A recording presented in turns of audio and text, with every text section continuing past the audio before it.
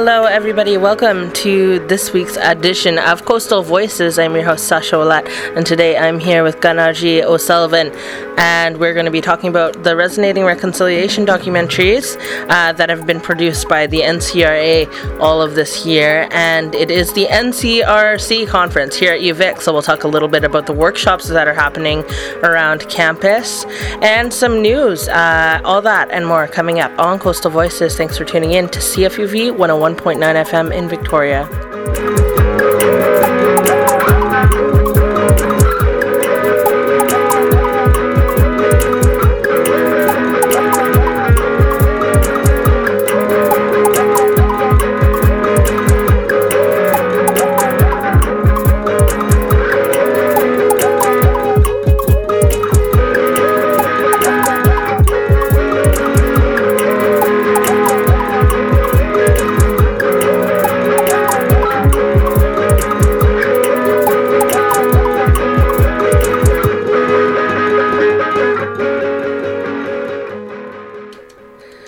Hello and welcome to Coastal Voices. Here I am with Gunargie O'Sullivan from the NCRA.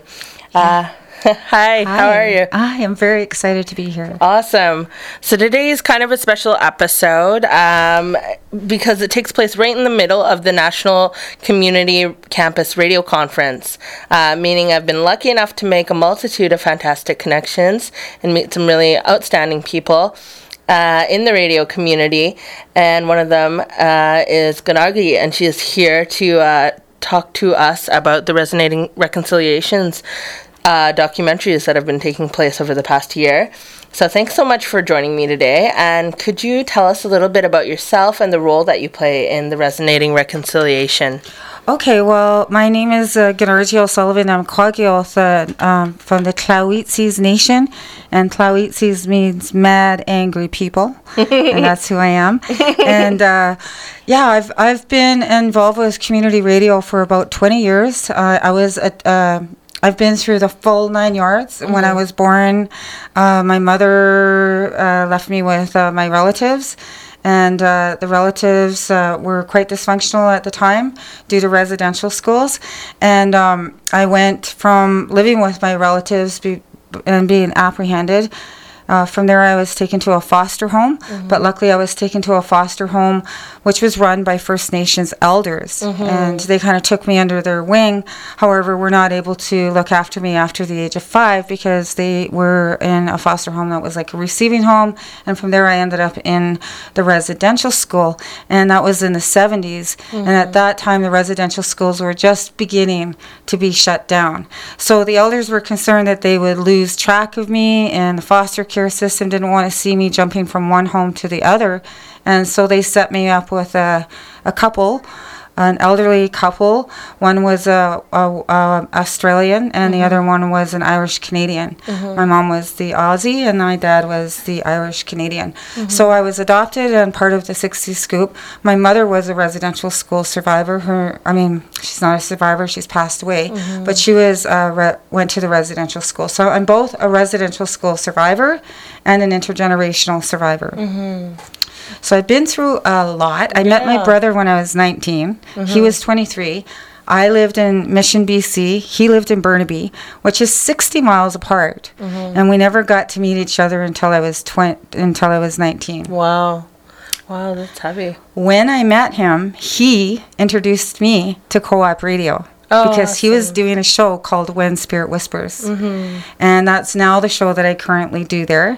And since that show, I now do When Spirit Whispers, another program called Snowialth, and that's a language and cultural program which celebrates language, not just the Hunkamilum or the Helkamilum, but we've also have a elder, his name is Woody Morrison. He's Haida, mm-hmm. and he's helping to revitalize language on that program, along with a Getsanamek lady, and her name is Barbara Harris. That's awesome. It's an awesome show. We've also highlighted the Cree language because Vancouver is a melting pot and mm-hmm. of a diverse First Nations people. Mm-hmm. So it's been great to do that show.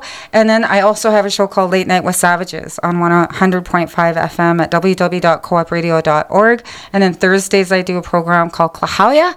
And on top of that, I do a program at CJSF called Nation to Nation. It's a campus radio station just like this one. And I help Woody Morrison do a show at CITR called Language to Language. Nice. I'm very dedicated to communication, to communications, and see the need, not just for stations, but also for other First Nations broadcasters to come on board and express themselves and reach their community through radio. Well, you're doing a lot in radio. That's awesome. And you also are a board member on the NCRA. Well, actually what happened is I started off becoming a program coordinator at Co-op Radio, on the committee, and then I got on the board at Co-op Radio, and from there I was sent to this conference about like 6 years ago. Oh, wow. And for the first 3 years, a couple of the elders, they're not native, but elders to the NCRA, people like Frida Weirden from CJSF and Catherine Fisher, who was the president at the time, kept rallying me to become a board member. And so 1 year I tried, I failed. The next year I went back and built up my confidence and was able to articulate what it is that I could do for the board and why they should elect me. And I got elected. And it was by being on the board that I was able to rally the board and encourage the board to apply for this funding through the Truth and Reconciliation Commission. And a part of that initiative was because the membership recognized that there was a lack of representation of First Nations people. So we decided to get this grant and to engage 40 stations to open their doors of communication to our people in their communities. So that they could share stories about residential schools. And they seem like the perfect people to do it. We are the perfect people to speak for ourselves, you know.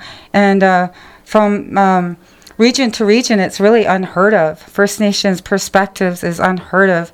And we need to hear that. Not only do we need to hear these stories and to tell these stories, but, you know, the outer community needs to hear that. And the reason that we need to hear it not only for ourselves but and share these stories with others is so that we can begin to build new relationships based on this understanding of the history that our people have been through. Well, that's fantastic. So thank you so much for joining us today and sharing a bit about yourself and your work with the NCRA and the various radio stations and the radio shows that you produce. What we're going to do now is get into some resonating reconciliation clips, and then we're going to talk about them and have a little bit of dialogue around them. So just a forewarning, it is going to be some triggering content, so just be aware of that. Get your counselor's number out and keep it on speed dial. You know, bring a friend with you to listen with you. Don't do this alone if you don't have to, so that then after you can have a discussion about it. You know that there are up to 40 First Nations people across Canada who have participated in this project, Resonating Reconciliation. Yeah, fantastic, from all over Canada. So without further ado, we have some of those beautiful documentaries to play for you, and then we'll get back and have a little bit of content or dialogue around that. So thanks for listening to CFUV, and this is it. Resonating Reconciliation is an effort from the NCRA and over 40 radio stations across Canada to produce 30-minute documentaries for the radio about Indian residential schools and the impact that they've had on Indigenous communities and people in Canada. For this program, I've pulled 3 example programs to highlight the work that's being done surrounding Resonating Reconciliation. The programs I will be highlighting today are from CFBX with Amy Jones, Arthur Manuel, and Chris Albinati. Another program from CJAM with Andrea Landry. Also from our own January Rogers and her Resonating Reconciliation documentary, which includes a multitude of interviews that took place, as well as my own interviews with Carrie Newman. Thanks for listening.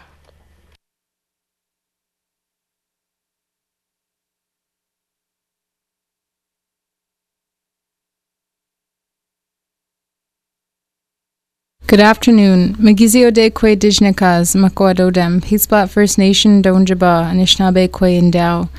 My name is Andrea Landry. My traditional name is Magizio de Kwe. It means Eagle Heart Woman. I come from the traditional territory of Peaceplat First Nation. I'm an Anishinaabe Kwe, or in the English word, Ojibwe. I am currently a master's student at the University of Windsor in Communications and Social Justice, and I am also the youth executive for a national organization in Canada called the National Association of Friendship Centres. We're the largest urban infrastructure in Canada, and we cater to the urban Aboriginal population. I'm also the North American focal point for the Global Indigenous Youth Caucus for the United Nations, which means basically that I promote and advocate for Indigenous issues on a global scale. I also fight for the rights of Indigenous peoples with the Indigenous Rights Revolution called Idle No More, and it is through this that I am currently completing my thesis on Indigenous rights revolutions in Canada and what it means to be Indigenous in Canada and how we got to where we are today. So today I'll be speaking about reconciliation, and more specifically about the residential school period that happened in Canada and how it has affected my family in a variety of ways.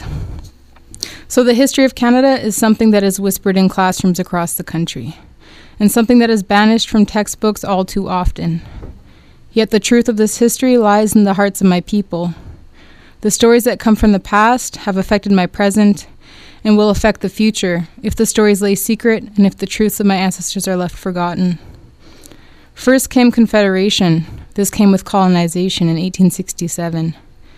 Then the residential schools in Canada were established in the late 1870s, with the schools legislated to kill the Indian in the child, as stated by Sir Duncan Campbell Scott. These schools ran for over a century, with the last school closing in 1996. It has been estimated that approximately 80,000 children were stolen from their homes and taken to cities with little chance of returning back to their traditional livelihoods and traditional territories. Parents who hid their children were often imprisoned. And the reason why their parents had hid their children from being apprehended and taken to these schools is simply because they knew the truth behind these schools. These schools came with physical, emotional, spiritual, and sexual violence inflicted upon young children. Many of the children who were taken from these schools to these schools came with stories of violence, abuse, death, and injustice. Many children were buried in grave sites unmarked, and their stories are being left forgotten in the dirt. Last week was the 5th anniversary of the residential school apology made by Prime Minister Stephen Harper. Yet the reality is, not much progress has been made since the apology. The federal government at this point in this time have not walked their talk. They have made an apology to those survivors, which they formerly called victims. Yet the conversation has changed simply because Indigenous peoples are standing up. We are stating that we are not victims of these schools. The future generations are not victims. We survived, our people survived, and our traditions survived. Speaking to elders from across the country has shown me just how much healing has yet to come. Although the Truth and Reconciliation Commission of Canada was established to share the truth of the residential schools in Canada, and the mandate states it was created for the child taken, for the parent left behind, the one question that looms in my mind is, what about those who never made it out alive? Reconciliation can come with legislation, with policies, procedures, and mandates. Yet it can't aid in the healing of thousands of rape victims, thousands of those who felt abandoned, who lost their mother tongues, who grew ashamed of their skin color, afraid to practice ceremony, and most importantly, lost connection with who they were as Indigenous children. For those children who were saved from those schools, for those children who were kept at home within their traditional communities, even while they were living at home, their traditions were banned, their ceremonies were banned. If they were caught practicing ceremony, if they were caught doing a powwow, if they were caught smudging, if they were caught praying, their parents were imprisoned as well, and they were fined. And many of these children and parents were not allowed to leave their reservations. They had to have access and a permit from an Indian agent in order to go into the city and in order to advance within their own lives.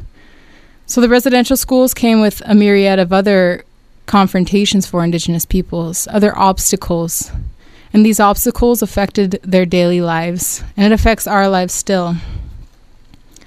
My grandfather, George Goodchild, comes from a community in northwestern Ontario where I also come from.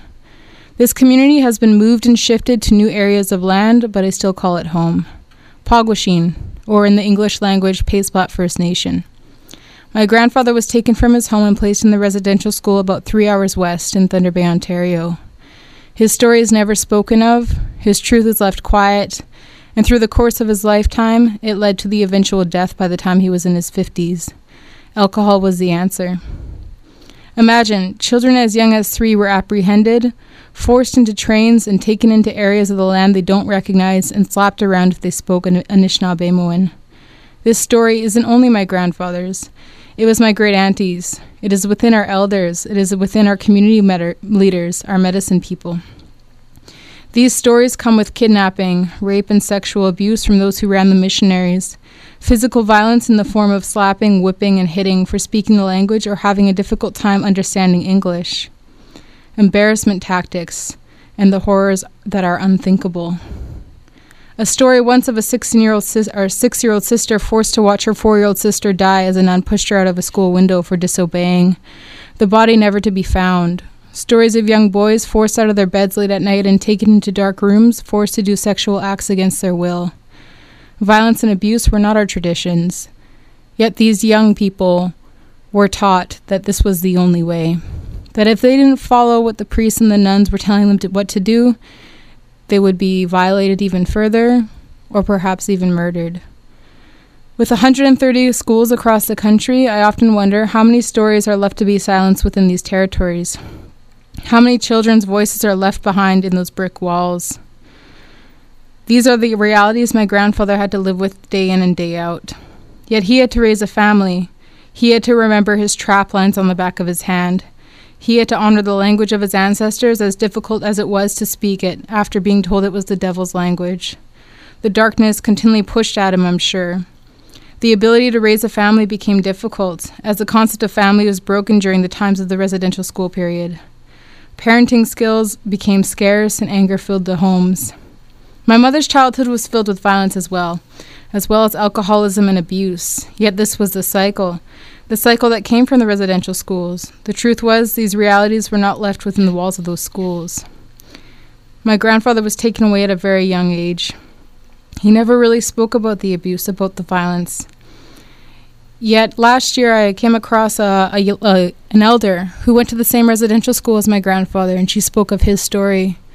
She told me how she knew him and how he was a very quiet man, a very quiet boy at the time.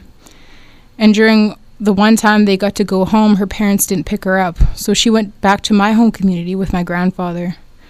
And she said she could not believe how traditional my community was, how the medicine woman that took them in made her reconnect with her language, made her reconnect with the land, made her reconnect with their medicines. And when she had to go back to the school, she was terrified because she knew that this was one of the small moments in her life that she was able to be proud of who she was as an Indigenous person. She was allowed to speak the language proudly. She was allowed to share the stories proudly, and she was allowed to understand why we are the way we are. Yet back at the school, when they returned, it was back to the trauma. It was back to the violence. It was back to the prayers that weren't in her mother tongue. This disconnect led to a concept of feeling shame, of not recognizing or not wanting to recognize herself as an Indigenous person. Yet when I spoke to her last year, she thanked me, and she thanked my community. She said, "Miigwech, for your community, for taking me in. For when I was only 8 years old, I felt so alone at that school. Yet when I came to your community, I felt proud of who I was as an Anishinaabe Kwe." To speak of the experience at those schools came with the concept of opening up, of learning how to feel safe again. This never happened for my grandfather. The pain was difficult, so the pain was left inside. My mother speaks of her childhood occasionally, of the trauma, of the violence. Yet she always states that my grandfather was just hurting. She came to the point of forgiveness, and this is important for our communities. Many of our older generations who have attended these schools are filled with anger and hurt and frustration. And it's up to us as the younger generations to really come forward and recognize that this just comes from the pain that happened in those schools. My mother tried to bring us up the best way she could, and she did a good job. Yet some of the same teachings were within my childhood that were in hers. Abuse and trauma occurred. It is within her generation that we begin to see the healing occurring. Growing up, my mother drank quite a bit, and it was through the alcoholism that the violence really did become quite astronomical within my own childhood. And I came to a point within my own life where I recognized that this came from the residential schools. It came from the process of colonization. If my grandfather had stayed in his home community, if he had lived off the traditional land, as we have formerly done, my family wouldn't have been the way it was. We wouldn't be struggling for food. We wouldn't be struggling for shelter. We wouldn't be struggling within a Western world just to have enough money to get by. Because the reality is, Creator would have provided for us. We would have all the moose meat we wanted. We would have all the fish we needed to survive. And our ceremony would keep us intact, would keep us grounded. Yet living in a city, it was quite impossible to have this kind of connection. And with my mother being filled with the trauma that she was filled with, it was inflicted within my own childhood.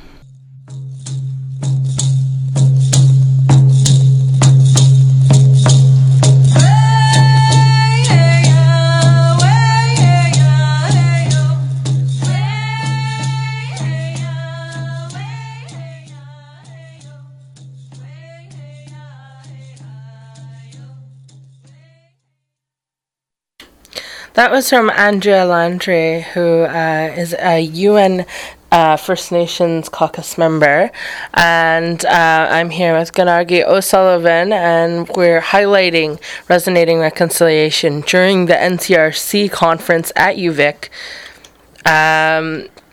So in that documentary, you had a really great perspective from a young person who has seen the damages of residential schools and Indian residential schools within her family, and the nature of what it can do to one's culture. How do you feel listening to that? Well, I like that she was able to describe and let us hear the intergenerational effects of residential school and how it impacted her life and her mother's life and then her grandfather's life. And through this Resonating Reconciliation documentary, she was able to find and create a better understanding within her own family. And hers was a little different to a lot of the other Resonating Reconciliation documentaries because she did, it was like a narrative for like a half an hour, you know, of just her describing her experience and the historical impact of residential schools. Excellent job. Was great. She was great. A really unique perspective from a young person, which is, really important to show the effects long term of what residential schools can do. Up next, we have something from CFXB, I believe, and that one's really great because it talks about language revitalization and also talks about how the residential schools were instrumental of taking the language, taking the culture, which then led to the taking of the land. Fantastic. Okay, I'm excited to hear this. Here we go. My mother finds it beneficial for her that the government tried to silence. Gary Goffredson is a Secwem's educator, an award-winning poet, a singer, a drummer, and a dancer. As an educator, Gary is a principal at Sclep School of Excellence, a school for children in kindergarten to grade 7. The school is located on the Kamloops Indian Reserve and is physically less than a mile from the red brick building that used to be the Kamloops Indian Residential School. We met with Gary at Riverside Park in Kamloops and asked him if he thought the residential school system was successful in destroying the Secwem's language. One of the things that we all know about our languages is that our language was born from the land. It was born from the universe. Do I believe that the white people were successful in wiping out our languages? No. I do believe that they were successful in creating English thinkers rather than Secwepemc thinkers. When we use English, we're thinking in a value system that is in direct conflict with our own spirit, so to speak. Our language, once again, survived despite the dominance of English. I say the dominance of English. Now that means that our language wasn't wiped out. In my school, last winter, our chief and council came in to my school and they challenged the kids there. The chief and council did this, the leadership did this. They said, what would you like us to be challenged with? They were thinking maybe floor hockey or volleyball game or, maybe basketball game or something like that. One of the girls put up her hand, very shy girl, she put up her hand. She says, I want to talk about the land in Secwepemc. So if you're going to challenge us, we will accept the challenge, but it will be a debate in Secwepemc about the land. So we chose kids from kindergarten to grade 7 in our school to debate the chief and council. So there were 7 of them, 8 of them. And there's 8 people on our council. So we set the debate. I think it was the most humbling experience for our community here. Because when every child that got up could speak almost fluently for 15 to 20 minutes straight about the land, different aspects of the land. They covered medicines, they covered fishing, they covered water, they covered the mountain ranges, they covered the valleys, they covered the animals, they covered the people's interaction, and they got up and they spoke. Each one of those kids, right from kindergarten, right up to grade 7, in Secwepemc about the land. The parents cried. They just couldn't believe it. They couldn't believe that these kids were able to talk about something so powerful. It just humbled everyone. You could have heard, that old cliche, a pin drop in that gymnasium. It was so profound and it was so powerful. So that's why I say, will they win in the end? I don't think so. When it comes to speaking the language in our communities, there's lots of work to be done. Lots of work to be done. And there are so few people. And that's very, very typical with any major issue within our communities. There's so few people that have the skills and abilities that they're so burdened with carrying so many aspects of what is essential for our communities to thrive, that they become tired. Our elders are dying earlier. Why? Because they're tired. Our speakers are dying earlier. Why? Because they're tired. They have so much work to do. But with this new wave of children coming up, there's a lot of hope there. So now we've planned on having an annual gathering of that council. We'll debate our children about the land. And this is for our nation. I hope the rest of our nation will do the same thing. We hear that word, Wilma, how do you say that again? Wilma Yaus? I don't know. I was going to ask you. Yeah. Wilma Yaus, you see. That's forever and ever, right? So, and even myself, I had to return back to the language because I knew the songs already. I knew the dances of our people. I know some of the ceremonies of our people. And going back, I had to return back to the language myself. It's not an easy thing, but it's done with passion. So that's the key, I think, that overturns that. It takes that struggle and the challenge to become, your friend, really. So it's true, our people have gone back to speaking English in our meetings, but it's not only speaking English in our meetings, it's where they have our meetings. I keep saying this over and over and over again. If you're going to talk about something so important about the land, then get out on the land and talk about it. Sit out there. Why do we have these conferences in downtown Vancouver when we're talking about issues of land? Why do we have these conferences in Toronto when we're talking about language? Why do we have these conferences in Montreal, when we're talking about our politics? Because politics arose from the land itself, right? So why are we doing that? Why aren't we going out into the land and talking about the land when we're talking about it? It's like they're talking about something that they don't know what they're really talking about,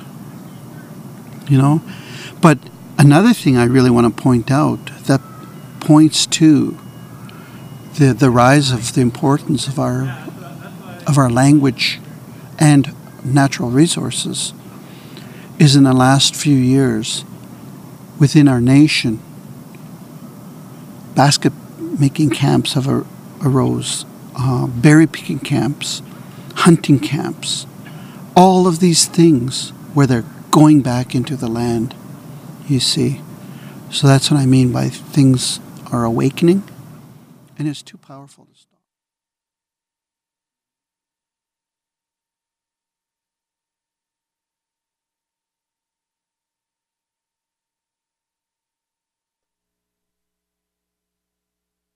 Bigger and bigger.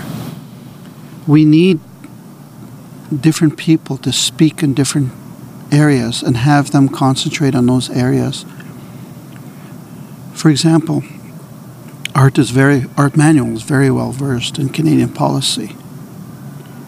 Keep them going on that. The berry pickers, keep them going, understanding that song, how it's connected to that berry, to that leaf, to that twig, to that branch, to that piece of ground, to that ant or worm or whatever it is, to the bird that sits on that branch, to the animal that comes later and eats the berry, so that they can think in that way. Because when they activate that song, when they're going to pick that, it wakes everything up. And that's why I don't believe that we will be wiped out as long as there's a speaker and as long as there are people who can continue those practices. They're not even practices, it really becomes a way of life. And then eventually our people will go back into our communities. It's already starting. When I go to band meetings, I don't speak in English. I don't care if they understand me or not. It's not up to me to apologize for my language to those that don't understand, and it's not up to me to translate it. They have to go out and find out what it means.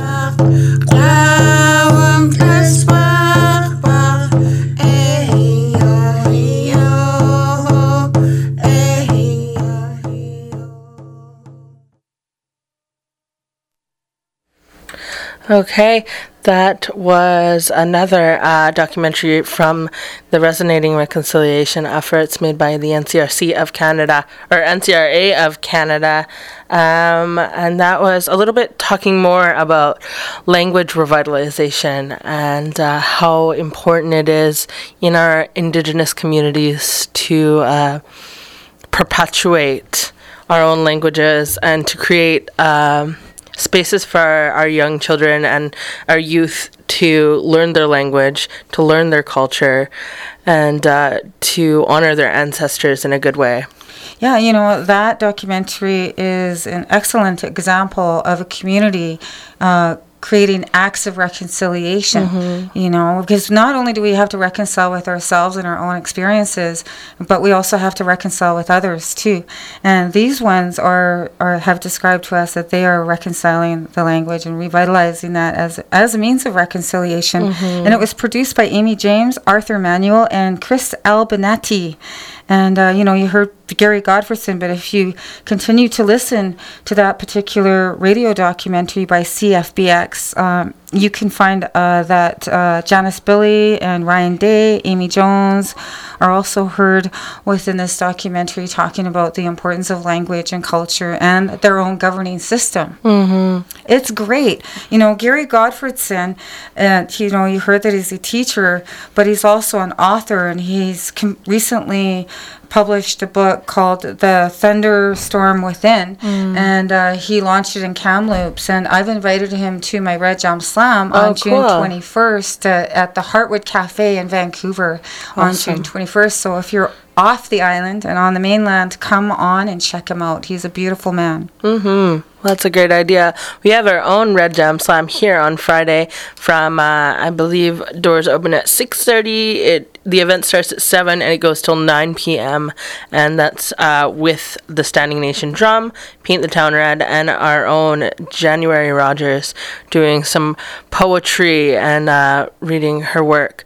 And there'll be refreshments, and it's free, and it's at the First People's House here at UVic on the Quad. So if you want more info on that, you can check us out on Coastal Voices on Facebook. You can go to my Twitter at Sacha Ouellet, or CFUV's Twitter at CFUV. Check us out online at www.cfuv.uvic.ca. And for now, I'm just going to get back into the Resonating Reconciliation. January Rogers and I believe Cowboy Smith produced this amazing Resonating Reconciliation documentary, and in part of that I was able to work with Carrie Newman. So if you've been a listener of Coastal Voices, you will definitely have heard my interview with Carrie Newman, who just opened up his exhibit of the witness blanket here at UVic at University Center. So I would encourage you to come see that, and to also check the CFUV SoundCloud for that interview. Getting back into this is another Resonating Reconciliation documentary, and this is produced by January Rogers. Find solutions and resolution. Brian Sampson is a member of the Sartlip Band. He is 35 years old, with 2 generations of residential school survivors above him, and is part of a 3rd generation who is seeing a 4th generation come into being. Brian speaks with his community and family members about the effects suffered then and still being suffered through today. Effects on individuals, whole communities, the culture, the land, and the language. Interviews featured in this documentary include, and in order of appearance are, Angel Sampson, Tommy Paul, Murray Sampson, Lawrence Paul Yaquilipton, Naomi Sampson, and John Elliott, with songs by John Elliott, Russell Wallace, and Veronica Johnny.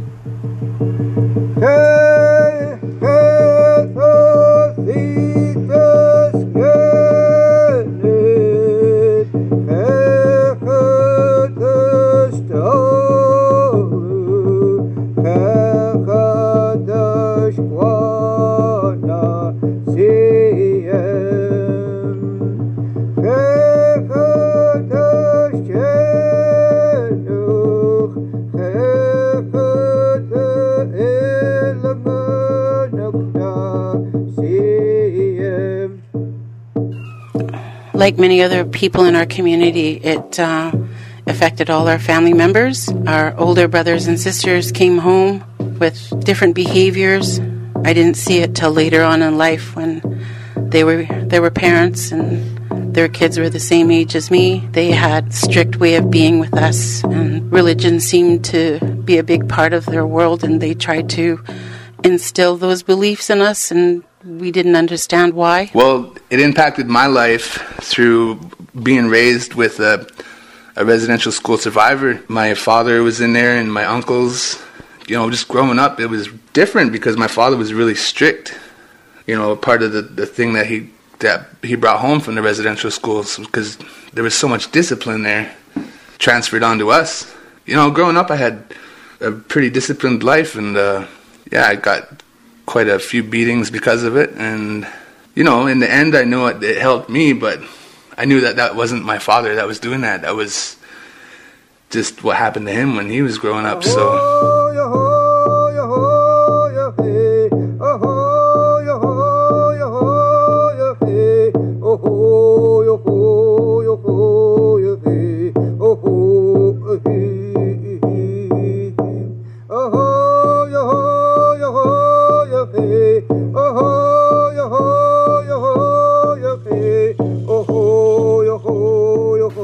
Still impacted me in my present life from since I was 6 years old when I first went into the residential school system at the Sartlip Day School, and remembering a lot of these things as we hear about the Idle No More and some of these questions resurfacing, unanswered questions from a lot of people.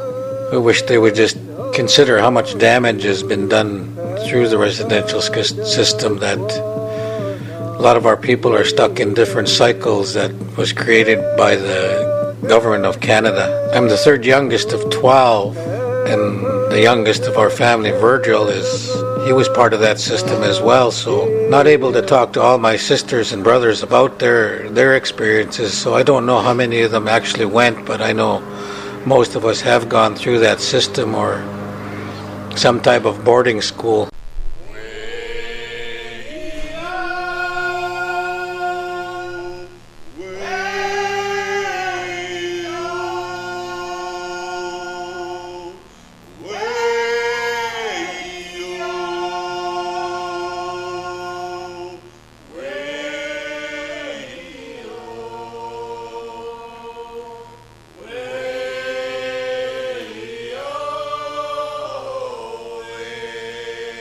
My name is Sacha Ouellet, and I think it's a time in history where we're looking at residential school and what happened, and are we prepared for the truth?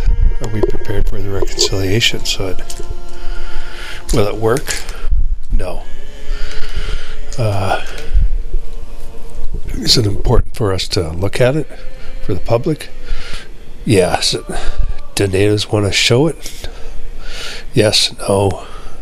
There's a lot of shame when it comes to boys and girls being violated, abused, and sometimes even killed in residential schools. So that history's really ugly and creepy, and people don't want to go there. Indians want to forget. I was growing up with a father who didn't attend, but many of his brothers and sisters did.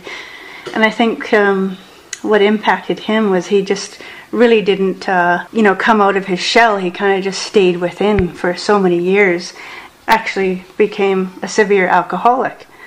And so it really impacted me because not having a father there to guide me through father things. And Well,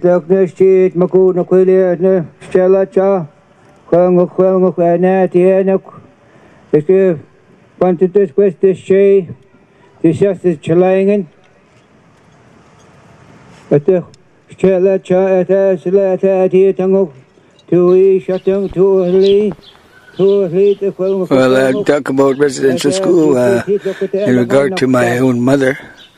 My mother was, she's 93 years old now, and she was taken to residential school when she was only 4 years old.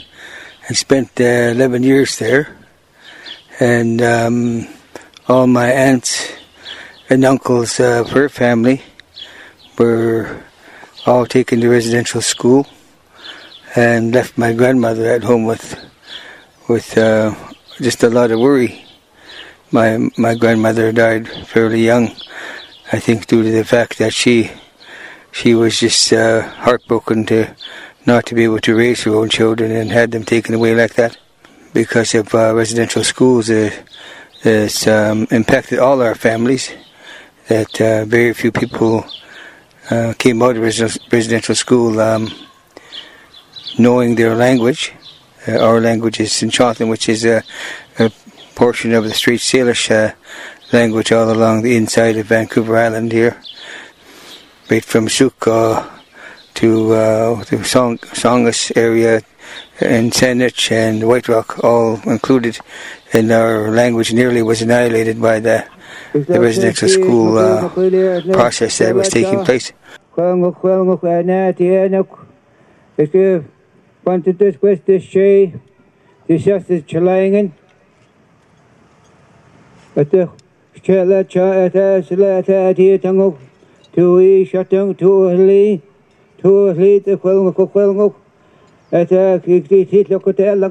And so all of the loss of our stories, our teachings and all that were nearly lost. It's because of a few determined elders that the language was able to be recorded and written down. My own late father developed a writing system to write our language. Today we're teaching it in our tribal school to our 200 children that go there.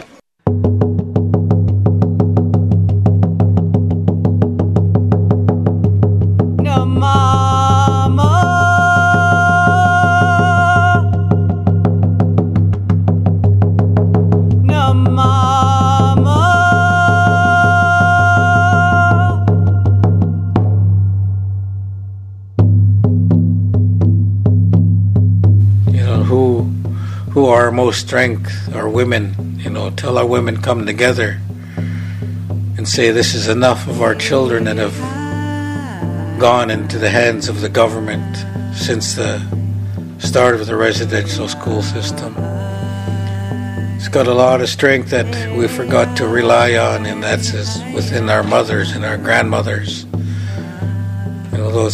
Those that have buried us men into this world. Is how many of us move forward is through the strength of our women. And I think much of this has got to be planted back into the minds of our people, is that man and a woman, we had our duties. So until a lot of these things are thought back in our own Hwalmok way of thinking, how we help each other, as we seen in time of when I was a child, how I seen many of the families work together. And even if there was still that alcohol problem, but our families were more tightly knitted together, the way we traveled, crop picking, all these different things, that how we did move forward was in a more wholesome manner. And I think how we are going to move forward too is start bringing our children home.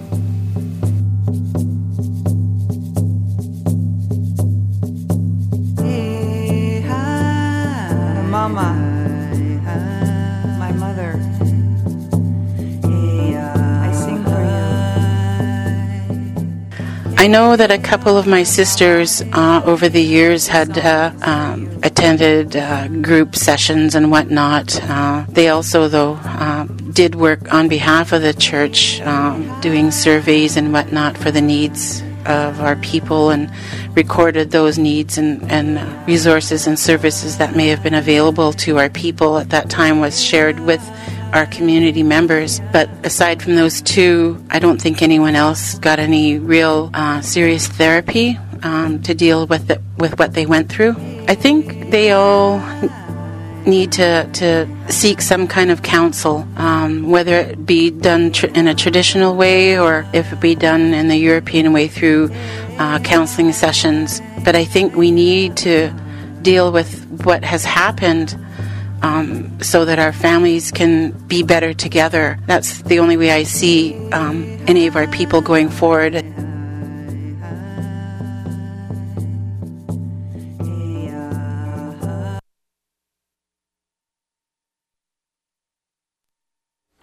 Okay, once again, you're listening to CFUV 101.9 FM.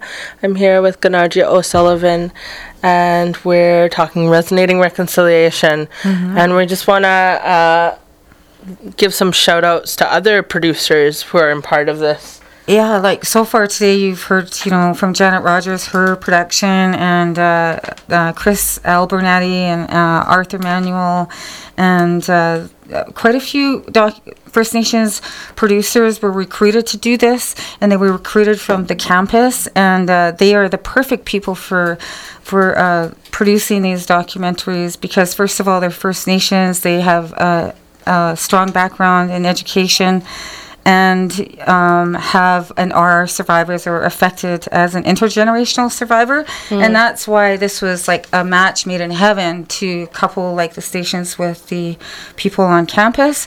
And Mercedes-Benz is one of them from CFMI from St. John's. In Burnaby, they invited Jessica Buffalo, who is Cree. She shared her own personal story of intergenerational survival. And then also they recruited Oreen Askew from the Squamish Nation to do a resonating reconciliation documentary right here on the Gabriola Island at CKGI. Ian Class Caplet was one of the producers along with CJ Rice, and then they're in Radio Regent, a lady by the name of Joanne Bear, who is a Cree, and CJUM FM in Winnipeg hired Timothy Matten and Dr. Robert Falcon Ouellet. Any relation? Sarah? No. Sacha? No relation. No? Yeah. There's a lot of Ouellets out there. Yeah. And then there's Lauren Crazybull, who is from CKXU in Lethbridge. So as you can hear, just from these few producers that I've named, we've been able to cover the stories of survival from region to region, and also within the project identify what reconciliation means to those communities. And I thought that was one of the most important factors of this work. And while we were asking producers to produce these stories and guiding them through the process, we were trying to impress on them that this is your opportunity and your community's opportunity to be heard from nation to nation, station to station. 40 different stations are going to be listening to these documentaries because CFUV produced a documentary. You are now contracted to play all 40 radio documentaries. And we have been, a little while ago I played a the one Jessica Buffalo did, and that was great. And they will be coming up throughout my programming this year. I'll be sprinkling some resonating reconciliation in here and there, just to cover all the documentaries, because there are so many fascinating and really, really powerful and touching stories there. So we also made a bunch of PSAs and were able to hold 5 Red Jam Slams across the country, and that was a benefit for us as well. Yeah, again, we have a Red Jam Slam coming up. I'm just going to real quick do a shout out to the Red Jam Slam that's happening on Friday, this Friday, June 6th, at the First People's House at UVic. You can get here by bus, and the 4 and the 14 are the typical buses that come from downtown, or the 50, I think, also comes here. And if you'd like to find out more about the Red Jam Slam Society, you can go to www.redjamslam.com. And if you'd like to find more of these resonating reconciliation documentaries, you can find it at www.ncra.ca resonating reconciliation. And I'll post some links to that on my Coastal Voices page too, so that everybody can have, who enjoys Coastal Voices programming, will also be able to find programming from all across Canada on NCRA's page, where there's a multitude of different documentaries in part of the resonating reconciliation effort. So that about does it for us. Thank you so much for coming on air with me. It's been great. It's usually pretty lonely in here, so it felt like 5 minutes. Yeah, totally. And thanks to everyone at the NCRC and NCRA organization for coming to the conference and helping us out and helping us make this wonderful week.